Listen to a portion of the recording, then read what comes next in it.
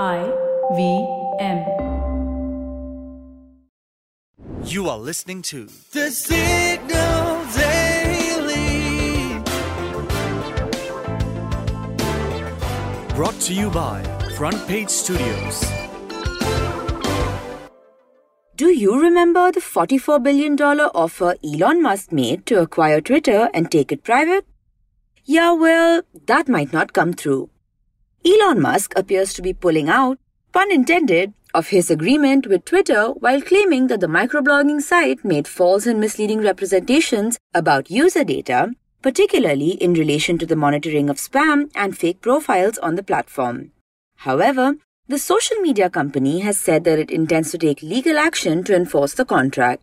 Following his decision to purchase Twitter in April, Musk's decision to back out of the agreement is the most recent development in this prolonged controversy. According to the Wall Street Journal, Musk also cites the layoffs and exits as a reason for moving away from the agreement, claiming that Twitter strayed from its usual course of work since he made his original offer. The report also notes that Musk questioned whether advertisers could actually rely on Twitter's user statistics, claiming that the platform was understating the number of spam accounts and bots. He also doubted whether he actually has more than 100 million followers.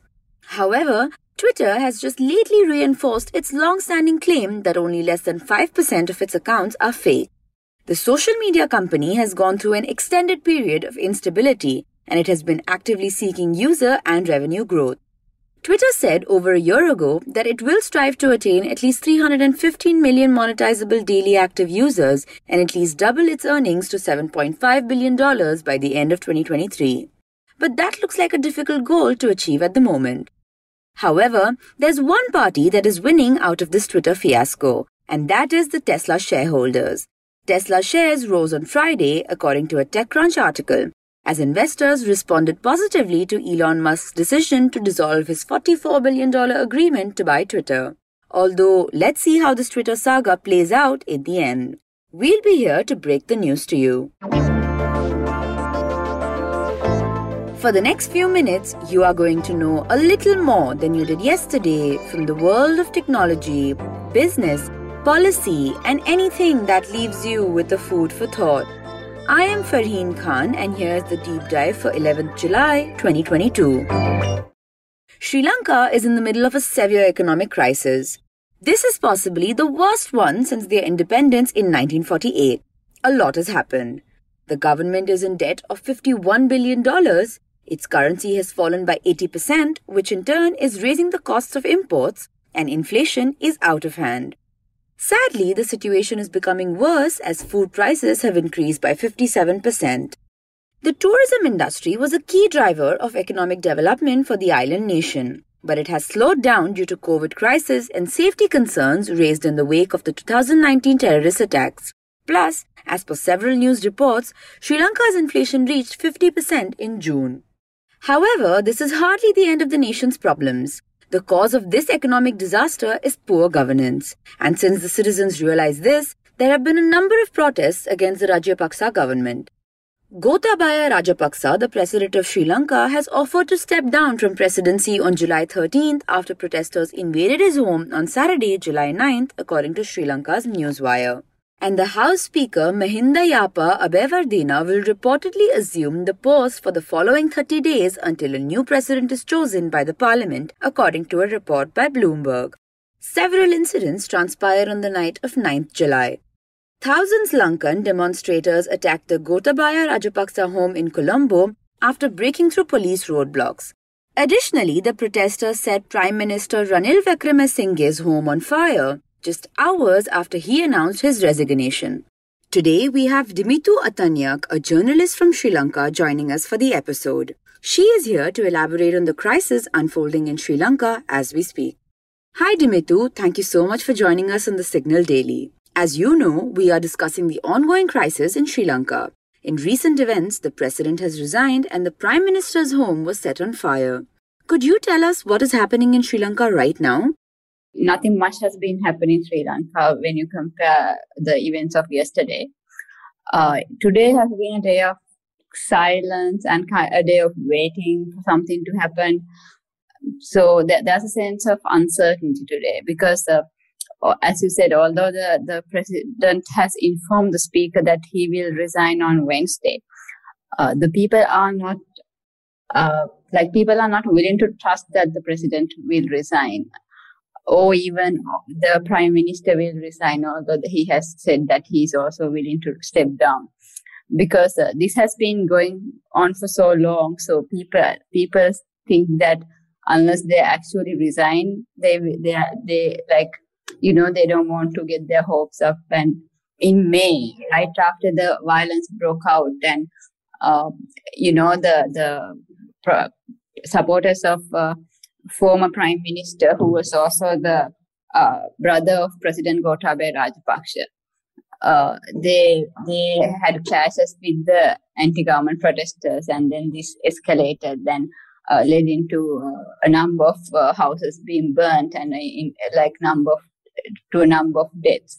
So after this incident, when former Prime Minister Mahinda Rajapaksa stepped down, at that point people expected to have a prime minister who would actually solve their problems, and who would actually get together with the parliament and force President Gotabaya Rajapaksa to step down. But what happened was, instead, the Prime Minister Ranil Wickremesinghe came into power and formed a government with President Gotabaya. So that kind of developed into a public mistrust as time went on, because their cost of living and their day-to-day burdens were not getting any less. It worsened with time. So together that developed into a situation where people didn't want to trust the government, and they didn't want to trust the decisions made by the government. There would have been instances where the government is actually doing something and they would tell, we are going to do something, but they didn't want to trust anymore. With the president stepping down, how does this affect the current situation in Sri Lanka? Right now, that will create a bit of a vacuum, unless just the president steps down and the Prime Minister Ranil Wickremesinghe then by default becomes the president as per the constitution of Sri Lanka. But if they both step down, then what happens is the speaker becomes the acting president for a short period until the parliament comes together and appoints a prime minister. And what is the government doing to preserve its foreign exchange? You can say it's a foundation of the economic crisis, but I think you have to go a little further beyond that as well, because what led into foreign exchange crisis was the massive amount of debts that accumulated over time, right? And what the government did was to service this debt, they tapped into the treasury's reserves, which you are not supposed to do. So this led into a massive foreign exchange crisis, and also at the time, tourism revenue was reduced because of COVID, and then even the foreign remittances dropped down because some of our migrant workers came back home. So this is what led into the foreign exchange crisis. But then again, the steps taken by the central bank, the policy of the central bank, since they announced that there's a foreign exchange crisis. For example, they pegged the dollar to 200 rupees when it was very clear that in the grey markets and in the black markets, it was close to 260, 270, and then it kept rising. And people didn't want to send money through regular channels into the local banks because they were losing out when they were converting money. And they also brought in this rule where they had to mandatorily convert all foreign currency in the accounts into the local currency by the next month, by a certain day in the next month. So this all again discouraged the people who were sending dollars to the country, and the remittances again slowed down because of this policy.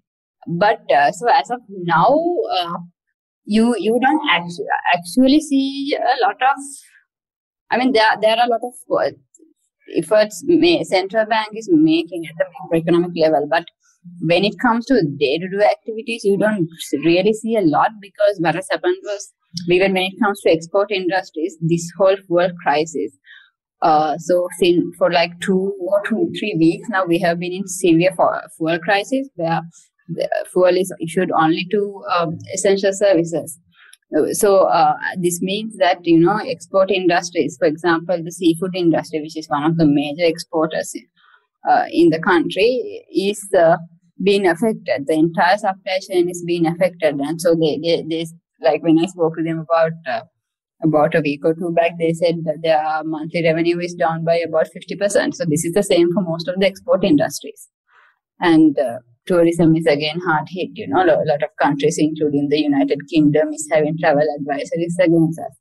So there are policy measures that have been taken by the central bank, like tightening the monetary policy, but like when it comes to industrial level, nothing much can be done. Also, I think I'm not sure. Like nothing much is happening because we are in this vicious cycle where we don't have fuel for the supply chains to function and for the people to get about. Could you also tell us how people are managing to survive with food shortages, rising inflation, and a declining currency value? So it is actually a really sad situation. I won't even say that people are managing. I'm not sure whether I should even say that, because when you look at people like from low, like daily families dependent on daily wage earners, and then families from lower income earners, they no longer take 3 meals per day. They take 2 meals, or they might take even less meals, and even the meal they eat less. And this is especially prominent in urban areas. I realized from some research I did, because people in the villages, they have home gardens, and they would have some vegetable or food growing in their garden, which they can supplement with. And people have been shifting into eating jackfruit a lot, because it's a very common growing tree in Sri Lanka.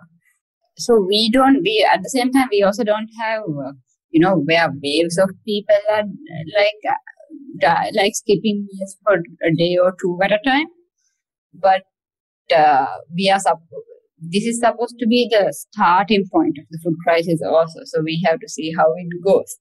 When it comes to medical crisis, it's terrible, because I know a lot of people who don't have essential drugs they need. Like some hospitals go in and out of supplies.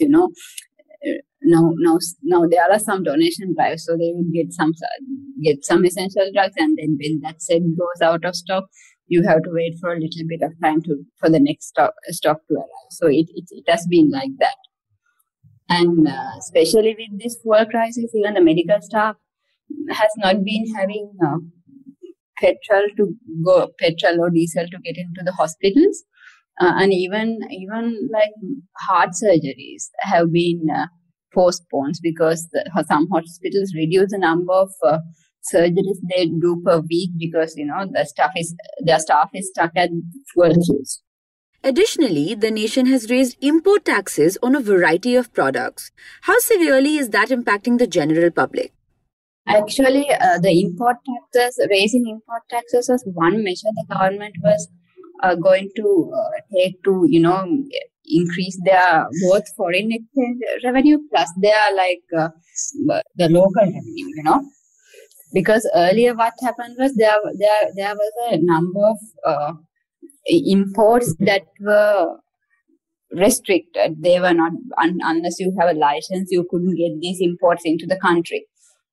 But now what they are doing is they are bringing these into the country, but they are taxing it. But when you look at these taxes, like these taxes are on items like chocolate, on cheese. And even things like butter. So these have not been accessible to the lower income groups for a while. Cheese has always been seen as a luxury good in Sri Lanka, and even these imported chocolate brands has been a luxury good. So it's only things like milk powder that would become less and less affordable to the people from to the general public, because milk powder is a daily used to be at least a daily something that you like families consumed on daily basis, because fresh milk is more used to be at least more expensive than milk powder in Sri Lanka.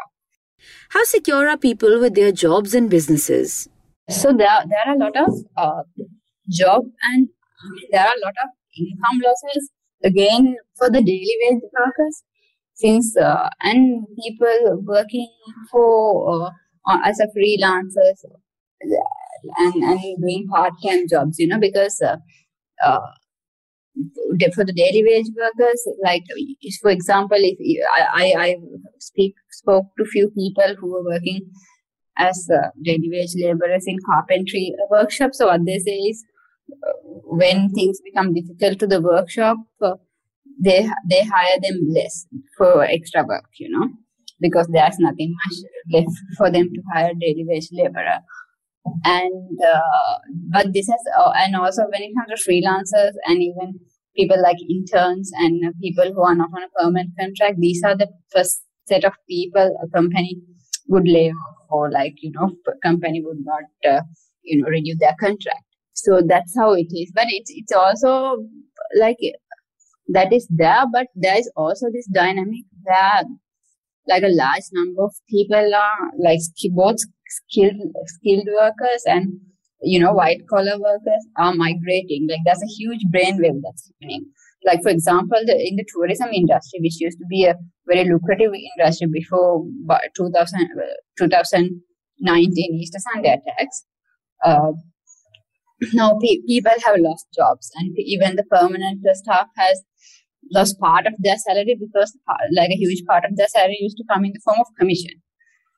And so most of these are well-trained employees. So some of them are looking at migrating, because the industry has been hit hard during 2019 Easter Sunday attack, then again during the 2020 and 2021 because of COVID, and now because of the economic crisis. So that's the dynamic. What is the possible bail out here for Sri Lanka? How can the country be saved from the impending food crisis? I believe the former PM had said Sri Lanka will run out of food by August. So actually, like to mention here, this is actually one of the things that would have kind of made public distrust the PM, because as soon as he was appointed in May, like you said, he said there's going to be a food crisis by August. But then, like last month, he said, we are going to have food security plan, so nobody will. I will ensure like 3 meals per day.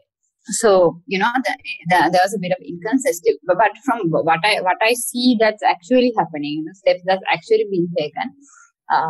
So our food crisis was partly triggered by the foreign currency crisis, because we don't have money to import food, and partly triggered by this government policy where they converted into organic agriculture overnight. So because of the organic agriculture, they banned chemical fertilizer, and this resulted in yield losses. During the last season, there was a loss of about 40 to 50%. So now what they have done was today actually fertilizer ship, this weekend, the fertilizer ship actually arrived, a chemical fertilizer ship.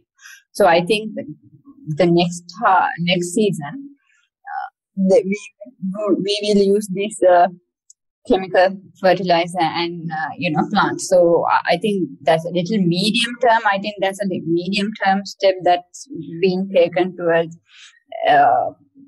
getting better food security into the country. But in the meantime, the United Nations has called for aid and part of because they have said that there's a humanitarian crisis unfolding in Sri Lanka, and part of this aid will go towards providing food for like a number of families they have identified through their research.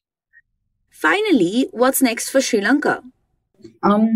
So I think right now, immediately what we need is some kind of political stability, I would say, because right now we are stuck in a kind of a limbo, because we have a president and we have a prime minister. They have both expressed their willingness to step down, but they have not stepped down.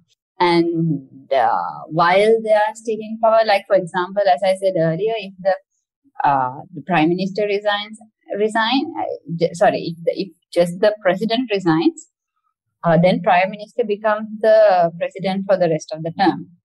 But if both of them resigns, then the speaker has to become the acting president, and then there's a whole protocol to form an interim government and then go to elections in a certain number of months, generally in 6 to 1 year period of time. But in the immediate term, I think what you need is some clarity as to what is going to happen, because now when there's a sense of uncertainty like this, I think already most of the international community is not willing to give us funds or give us credit lines. So this would intensify if we can't get something sorted out. But economically, it's again very unclear, because there are what some experts say, even if we get the IMF bailout now, that the money we get will not be enough to take us out of this crisis. But at the same time, the fact that the Sri Lanka has came into an agreement with IMF would bring in more confidence with the international community, who might step in to help us more. So that's where we are economically. How does it feel to be stuck in such a political and economic turmoil? I have never thought I would have to live in a time like this in Sri Lanka, because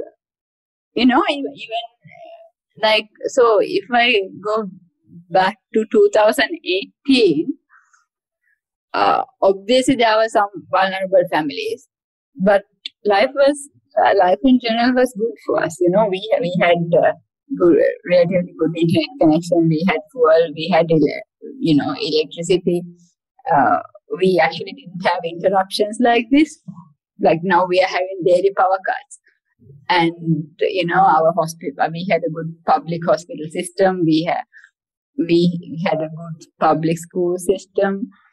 So, but now at this point, it's all disrupted. Like hospitals can't function, and schools can't function, and and people in this country are starving. Earlier, what they say is Sri Lankans are a very fun-loving crowd as it goes. They would enjoy any situation, but now I'm starting to see the desperation. And to give the rest of them credit, we have been pretty resilient even through the crisis. Is that now we have hit the point that we can no longer bear this. But these are terrible times to live in, and when you speak to these older people, they tell you the same thing. They're we've been through a war, we've been through racial conflict, riots, and then a socialist uprising, a tsunami, but this is worse than any of that. And I don't even see where the end of this is at this point. Thank you, Dimothu. That was insightful. I'm sure this will help our listeners understand the on-ground situation better. And with that, we have come to an end of today's episode. You can catch this podcast every morning on Spotify, Apple, Amazon Prime Music, Google Podcasts, or wherever you listen to your podcasts. We are thesignal.co on Instagram, LinkedIn, and Twitter.